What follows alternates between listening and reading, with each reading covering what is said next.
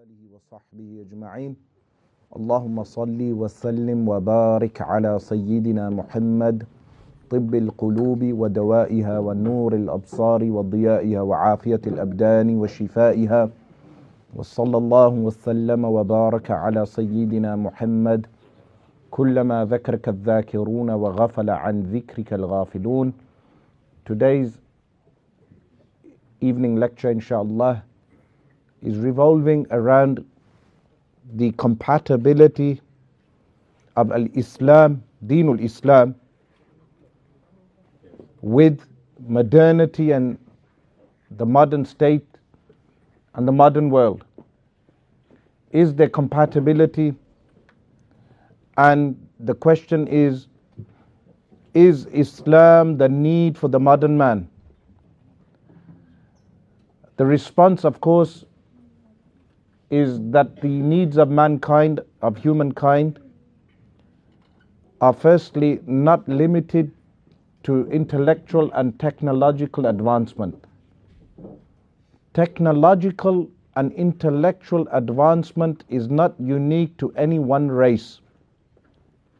This is sunnatullahi fil kawn. What do I mean by that? That Allah subhanahu wa ta'ala grants every nation the fruits of their efforts in the fields of science and technological advancement, irrelevant to religion, irrelevant to whether they follow al-Islam or they do not follow al-Islam. If a nation or a group of people, they work towards advancing their worldly life, Allah subhanahu wa ta'ala rewards them on earth. And this was the state of the Arabs before the revelation of Al-Quranul Kareem. They had not given any great advancement, or they had not given any contribution to the advancement of civilization prior to Al-Islam.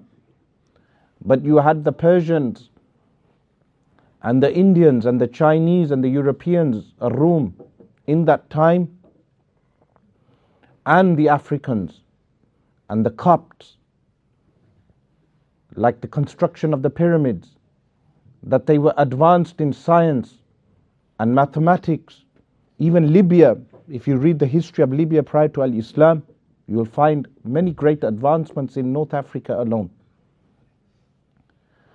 But after Al-Islam, the Arabs of the Arabian Peninsula, when they came out, they advanced in many things. And they incorporated many of the civilizations that surrounded them, to the point that the Persians, they became Muslims, adopted Al-Islam, but they contributed to science also. But Al-Islam is neutral towards science and technological advancement. This is why we have no crisis when it comes to the model of the universe. Copernicus or Galileo, whichever theory of the world, or of the model of the universe a scientist may have forwarded, it made no difference to the Muslim world. Prior to Copernicus, there were Muslim scientists who had already advanced a geocentric or a heliocentric model of the universe. A heliocentric model of the universe. This made no difference. Similarly, advancement of NASA creating technological advancements to the point that they were able to reach the moon does not affect the iman of a Muslim. It doesn't affect our faith. So when it comes to technological advancement, Islam does not hinder scientific progress.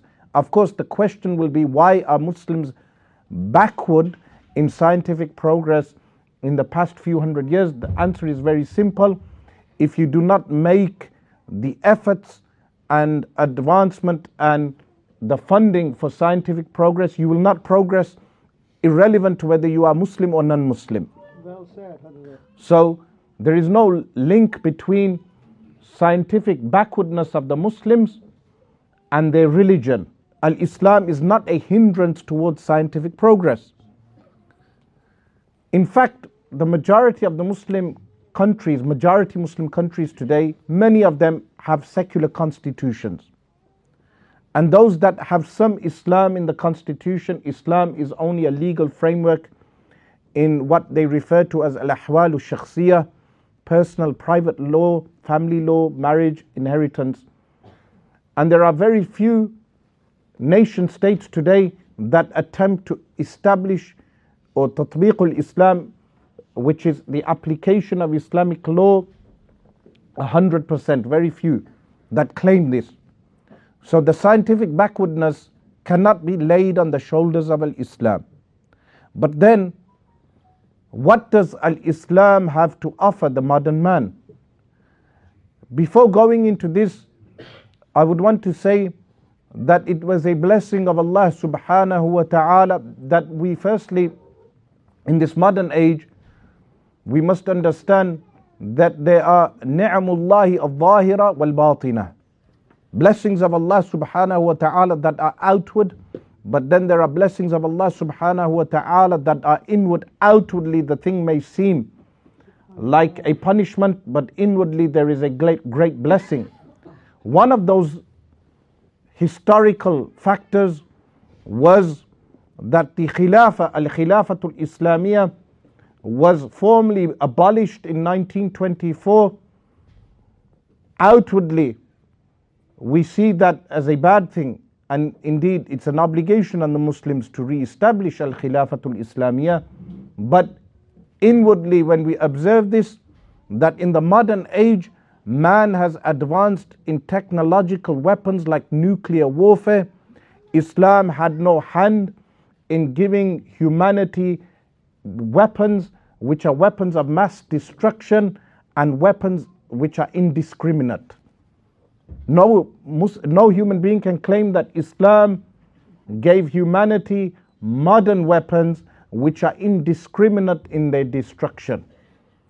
So it is a mercy of Allah subhanahu wa ta'ala that we do not have our hands bloodied by the bloody wars of the 20th century. Because if you count the wars of the 20th century alone, tens and millions of people died, unlike any other historical century.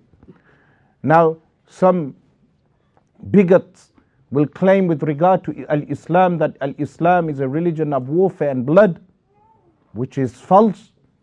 But if you count the number of dead that died in the wars between Rasulullah sallallahu alaihi wasallam and the polytheists al-mushrikeen, the number of dead barely reached 1,000.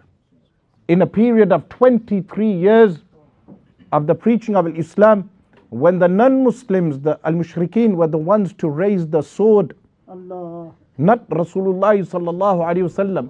Later on, permission was given to Rasulullah sallallahu alaihi wasallam for only 10 years. Out of the preaching of al-Islam for 23 years, only for 10 years, al-jihad was legislated. And within that time, in those battles, barely 1,000 people died in those battles. Yet the entire Arabian Peninsula lied at the feet of Rasulullah sallallahu alaihi wasallam at the end of that time. Unlike modernity. So when people say mankind has advanced, this is something that is what? This is something relative. Has mankind indeed advanced? That the previous century we saw the wars between communism and capitalism and what is referred to as the Cold War, the post-World War II Cold War, and then foreign policies of the US and various Western nations in which tens and millions of humanity have died. Is this indeed advancement? What do we mean when we say humanity has advanced? Is it the fact that we have gas piping and electric in our homes and creature comforts? Is this real advancement, or is the advancement that is entailed in the wars where indiscriminately millions of people have died, and even in the slave trade alone in the 1700s, over 15 million black Africans were exported from Western Africa alone into the Caribbean, into the what was known as the colonies at the time. Was this advancement of humanity, or was this the growth of modern consumer capitalism?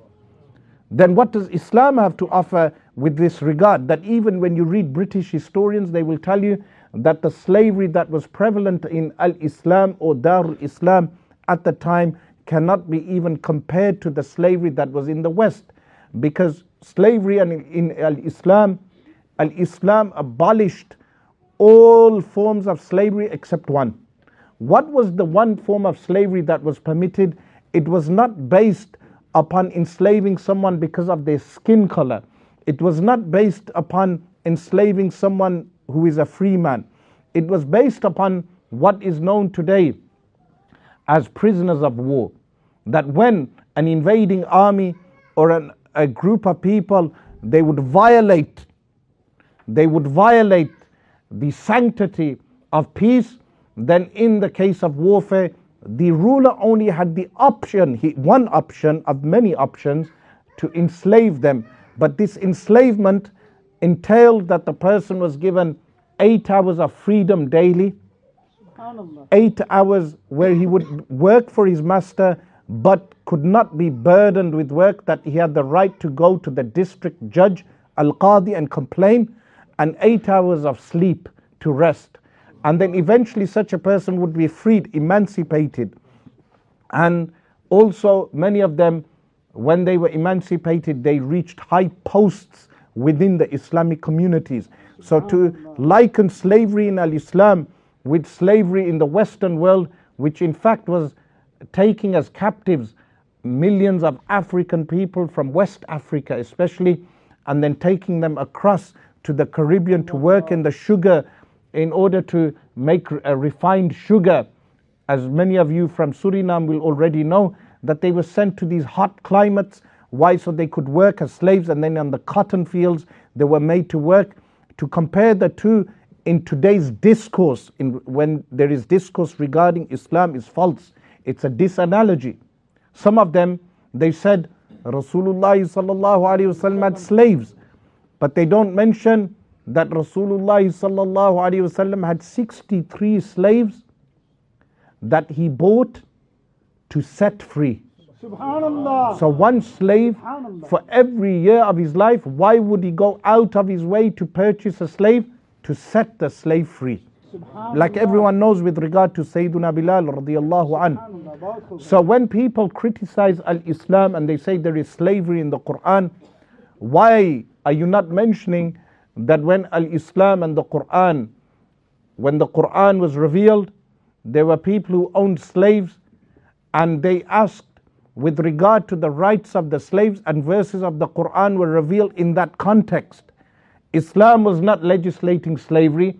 Islam was regulating slavery.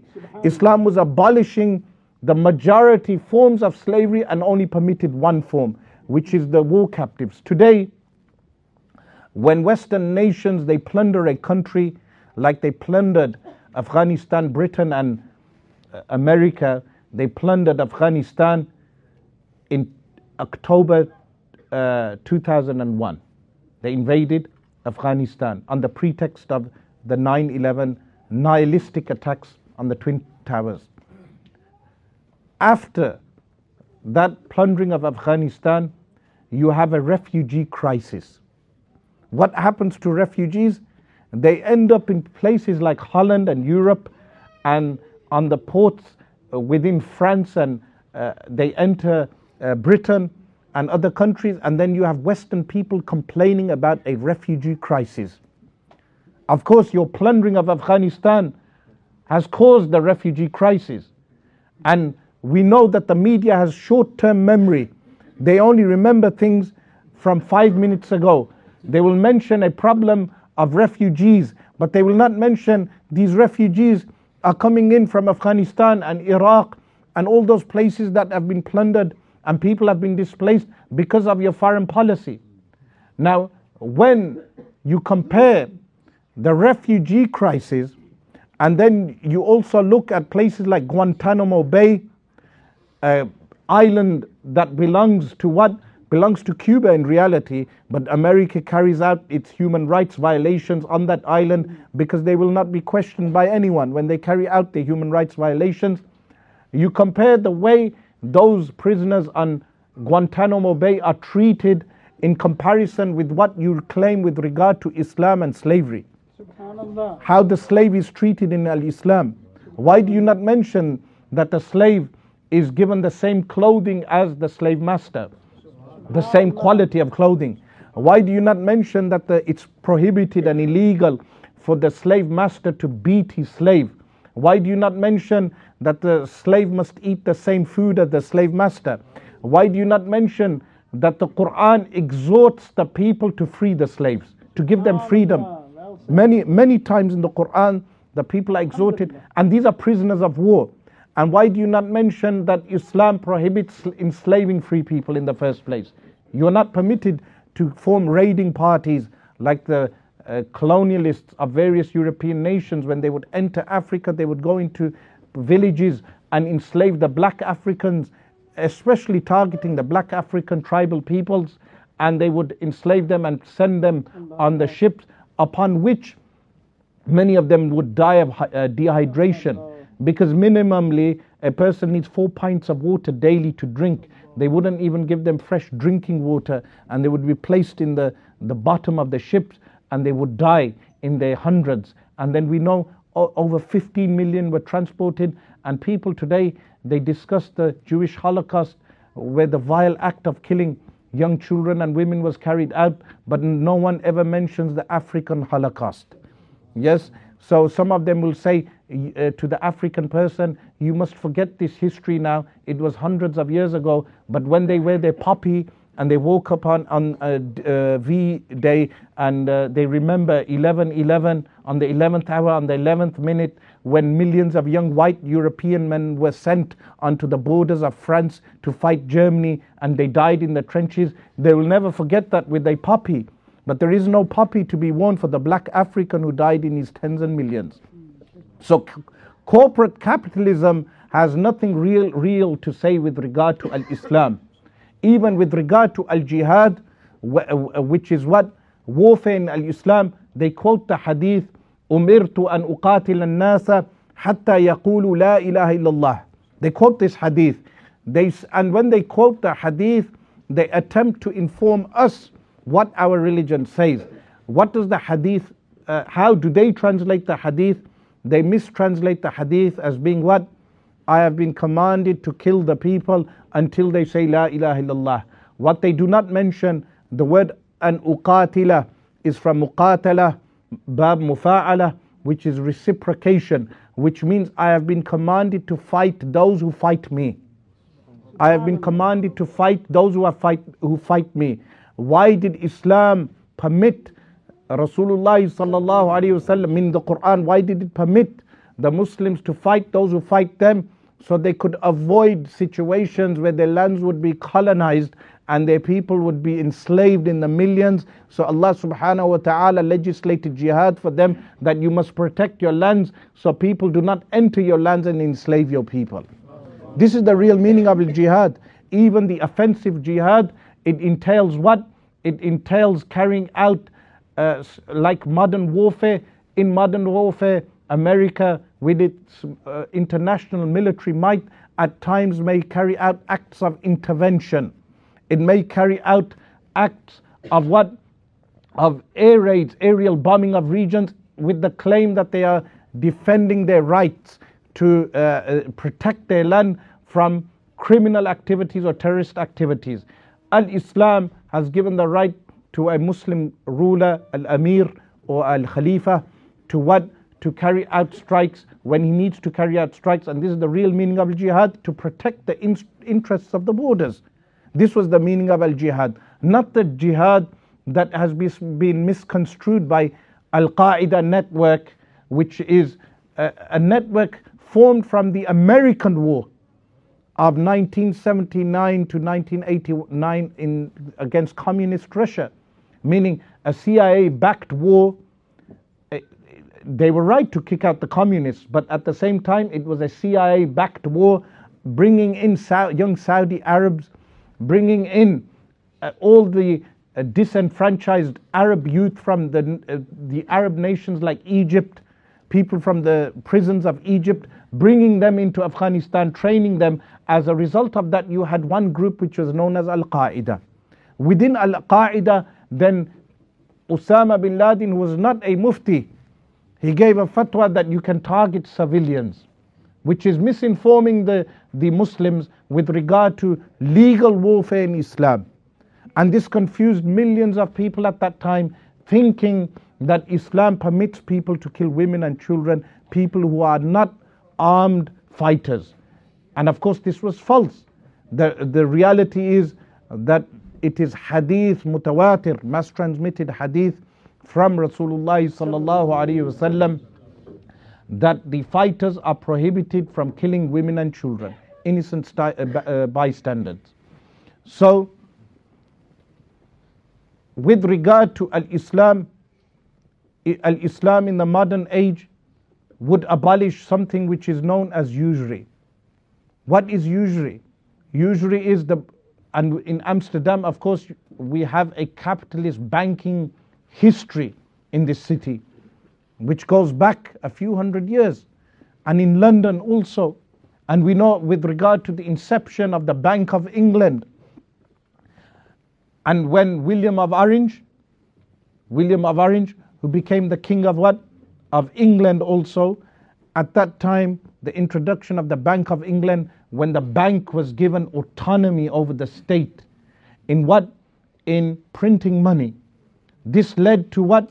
The profusion of a riba in the world. How does a riba affect the world?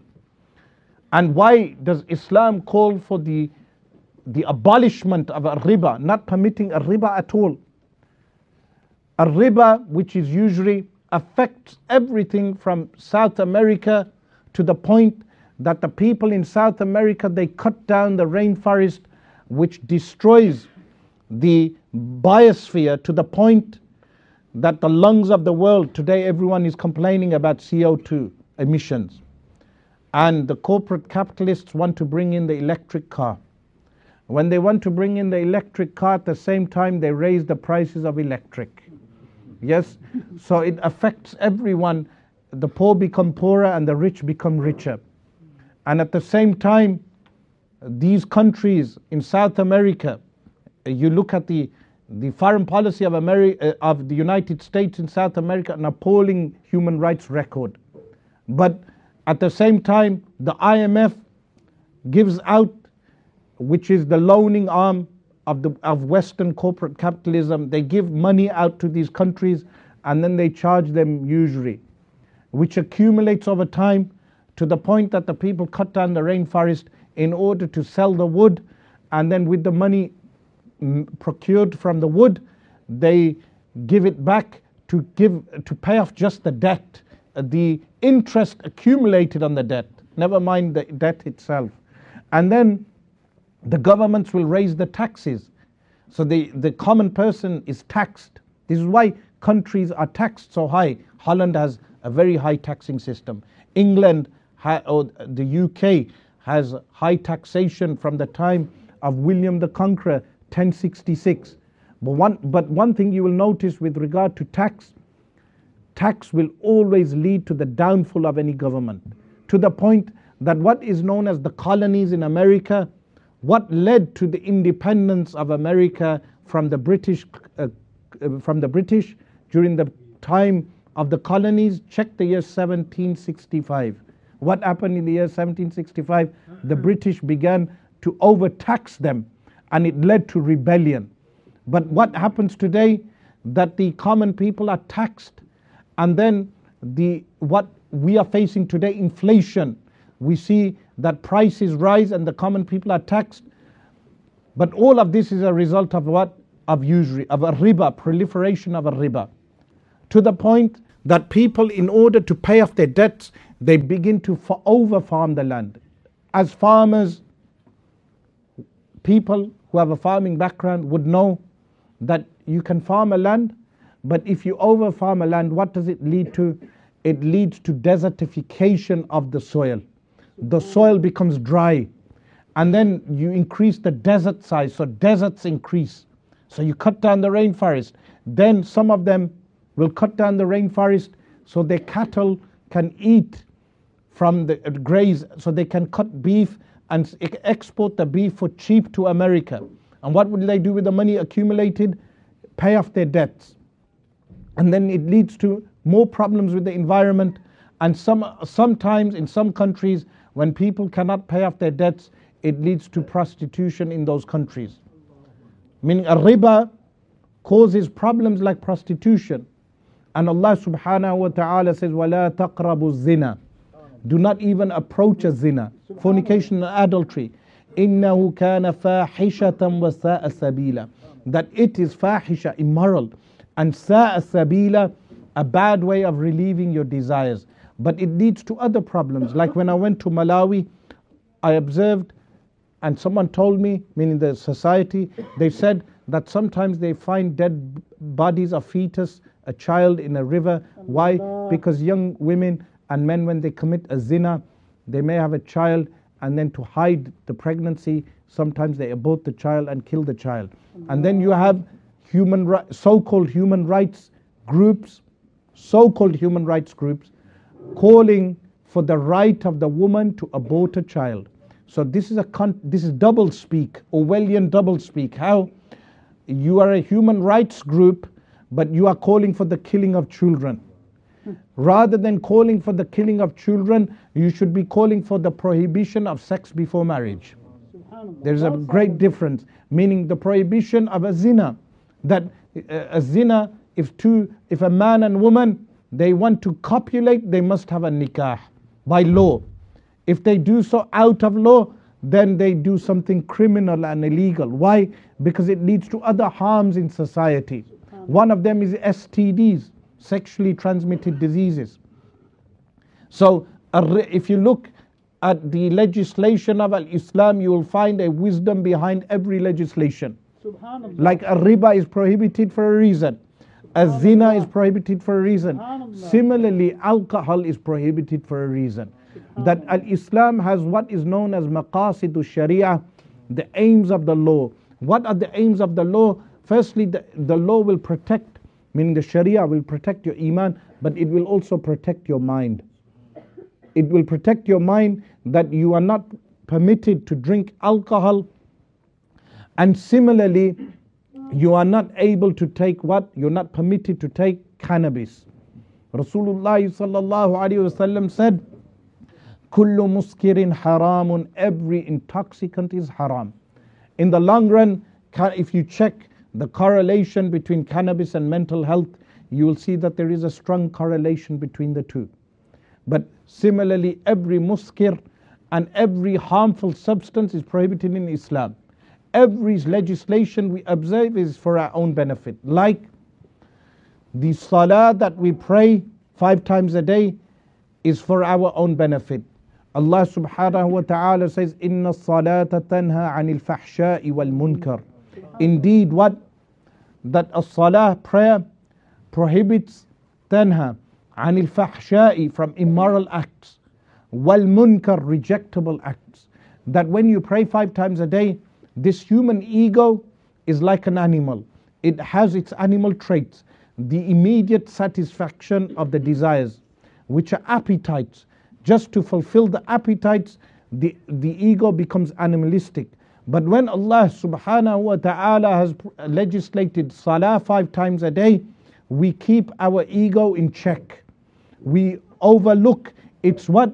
Training of the soul, that when we pray Salatul Fajr, we do not become engrossed in oversleeping to the point that our animalistic desires of oversleeping, we keep our sleep in check also. When we pray Salatul Dhuhr and we are immersed in the dunya, and Salatul Asr, we keep our ego in check, meaning a man or a woman, they may have multiple desires, but when they go to the prayer, they remember Allah subhanahu wa ta'ala. And they also ultimately remember what? That when they do sajda on the ground, that they will end up back in the ground. Minha khalaqnakum. that we created you from it, meaning from soil. وَفِيهَا نُعِيدُكُمْ, and we shall return you back to the earth. وَمِنْهَا نُخْرِجُكُمْ تَارَةً أُخْرَى, and we shall extract you from the earth another time. So when you do sajda, firstly, there is much wisdom in the sajda, in the prostration. Number one, that when you observe the earth, ultimately you remember that that is where I shall return. That is what I have come from, and that is where I will return. Also, when the human becomes arrogant, because sometimes a person may have wealth, they may accumulate wealth, they may have health, good health, but health is short-timed as well, meaning suddenly your health can go. A person may have wealth, he may have health, he may have well-being, and this can lead to arrogance sometimes, because they begin to think that they are on earth forever. So when they pray 5 times a day, they realize that they will one day go back to the earth. And when they go down into sajda, they realize ultimately Allah subhanahu wa ta'ala is Ar-Rabb. Allah subhanahu wa ta'ala is Al-Ilah. He is the one who looks after my affairs. And in reality, nowadays people shout Hurriya, Hurriya, that they want freedom and they want freedom. But they don't realize Al-Ubudiyya Lillahi is Hurriya really. Servitude to Allah is real freedom. That when you become Abdullah, when you become the slave of Allah, you are free from the makhluk. And this is what happened with the Sahaba alayhim ridwan. When the Persian king, when he invited their envoy to enter the tent in order to discuss with him why are they waging war against the Persian Empire. When he entered the tent, the envoy of the army of Abu Ubaidah ibn al-Jarrah radiyallahu anh, when he entered the tent, he observed that the king had placed drapes, expensive drapes and expensive carpets, and he had men bowing down to him. And the Sahabi radiyallahu anh, he enters with a spear, and he turns the spear upside down and he walks upon the carpets, tearing the carpet as he goes along. And then he sits right next to the king. And then the people become surprised. So the king says via an interpreter, "Why have you Arabs come to us?"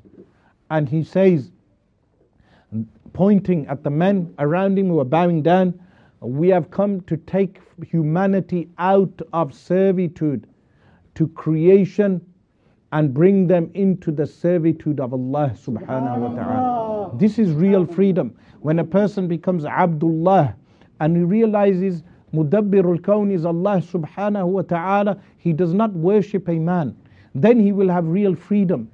Then when he does not worship any human being, when he does not worship a rock, when he does not worship a tomb, like in Turkey today where they worship the grave of Ataturk, the leader of the country, a secularist who received millions of gold, worth of gold from the Indian subcontinent, and then what did he do? He gave away the gold to a bank and received a paper currency, the Turkish lira, the inflated Turkish lira. So the Muslims of India gave him millions of worth of gold. In reality, he should have established gold currency, but instead he gave the Western capitalist bankers the gold, and they gave him a Turkish lira and a Turkish national bank. And then his tomb today, some of them, the secularist Turks, they have anniversaries and they act as if they worship Ataturk, but in reality Allah subhanahu wa ta'ala has created us to be Khalifa fil ard, which is what? The caretakers of the earth. And this is why Islam, what does it have to offer the modern man? That it has to offer the modern man that if you follow Islam, you will not have firstly mental slavery. You will not be the slave of a flag. You will not be the slave of a national anthem. You will not be the slave of any men. You will not be the slave of anyone. You will only be the slave of Allah subhanahu wa ta'ala. What else does Islam to offer the modern man? You will have emancipation from slavery in terms of your wages. That in Islam, the only taxes which are mentioned is what? Zakatul Amwal and Kharaj. If you check the history of Nuruddin Zangi rahimahullah ta'ala, he abolished all the taxes. the predecessor to whom? To Sultan Salahuddin al-Ayyubi. At that time, there was no Kurdish nationalism. There was no Arab nationalism. There was no Turkish nationalism. There was no Pakistani nationalism. There was only al-Islam. That Nuruddin Zengi being a Turk, Salahuddin al-Ayyubi being a Kurd, both of them ruling Arabs. Why? Because they were Muslim. Subhanallah. They ruled Arab lands, but they were Muslims. And then what happened? Nuruddin Zengi rahimullah, he abolished the taxes. He only established Zakatul Amwal and Kharaj and the Islamic taxes, which are redistributed amongst the poor. Not taxes for the rich to accumulate and store away and misuse. No, the taxes in Islam are redistributed amongst the poor, but also the abolishment of a riba. That Islam offers to abolish riba, which enslaves so many people. Now in England they even introduce inheritance tax. That a man, if he has more than £500,000, when he dies, the government will take over 40% of his money. So imagine this, a man, he works all his life, 40 years, 50 years paying off a mortgage. Firstly, the mortgage system, which is riba also. And Rasulullah sallallahu alaihi wasallam said, يأتي على الناس زمان يأكل فيه الناس الربا فمن لم يأكله فيصيبه من غباره. As Imam Abu Dawood narrates in his Sunan, that a time will come upon the people that they shall consume riba. Whoever doesn't consume riba, the dust will afflict him. Now a man, he works 40 to 50 years paying off his mortgage, enslaved, and during that time the currency is inflated. So he's working, he may save money. Let's say he saves £40,000, the value goes down. Why? Because there is an economic crash. So all the money he has earned is devalued. And then he pays off his riba all his life, his hair goes grey. And then his children place him in an old people's home. Because Al-Islam, again, emancipates people that they must look after their parents. This is why young people like myself, never place your parents in an old people's home. It's haram. Yes, that you will look after your parents even if you have to give up your job, because when you look after your parents, Allah subhanahu wa ta'ala will bless your rizq, your sustenance and your life. You will live long. He will bless your sustenance. So this man, when they don't follow Islam, even Muslims, they don't follow Islam, the man, his hair will go grey, his back will go bent, paying riba for all his life.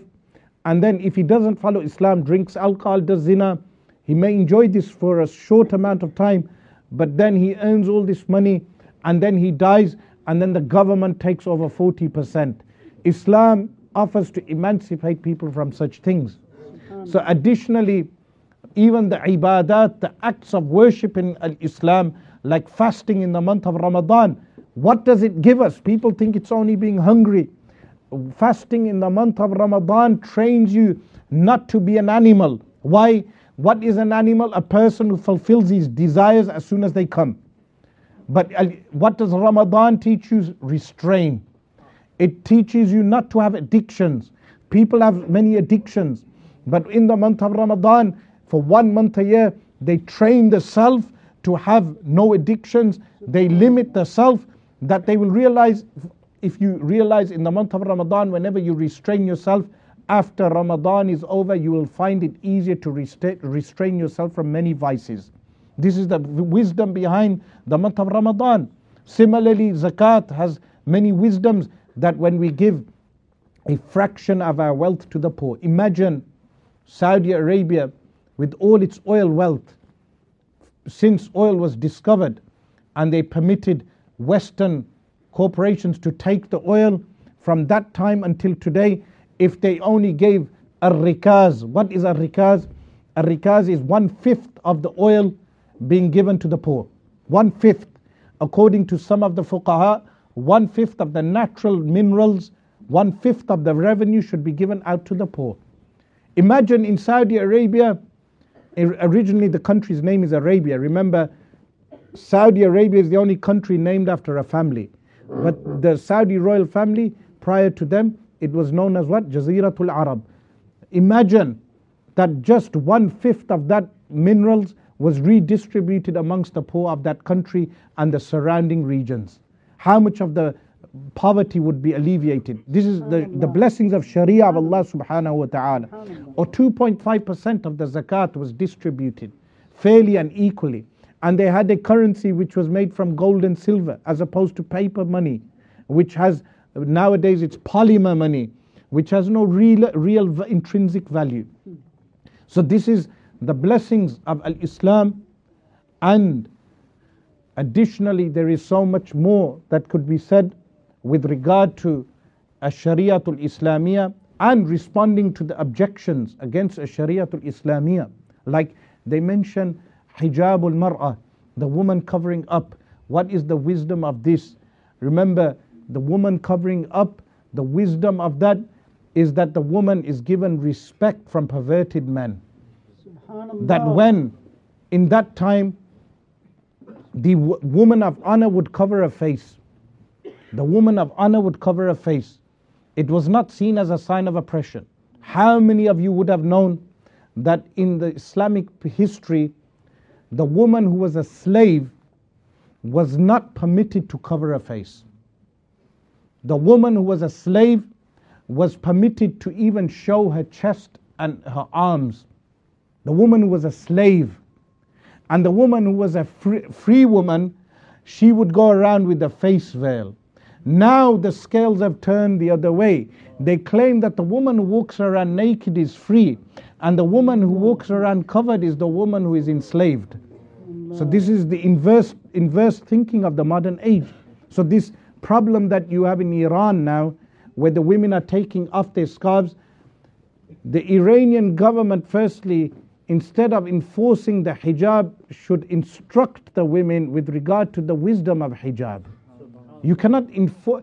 Remember, in the Quran and the Sunnah, there is no punishment mentioned. The Quran instructs the believing women, it's a fard that they should cover, but there's no punishment mentioned.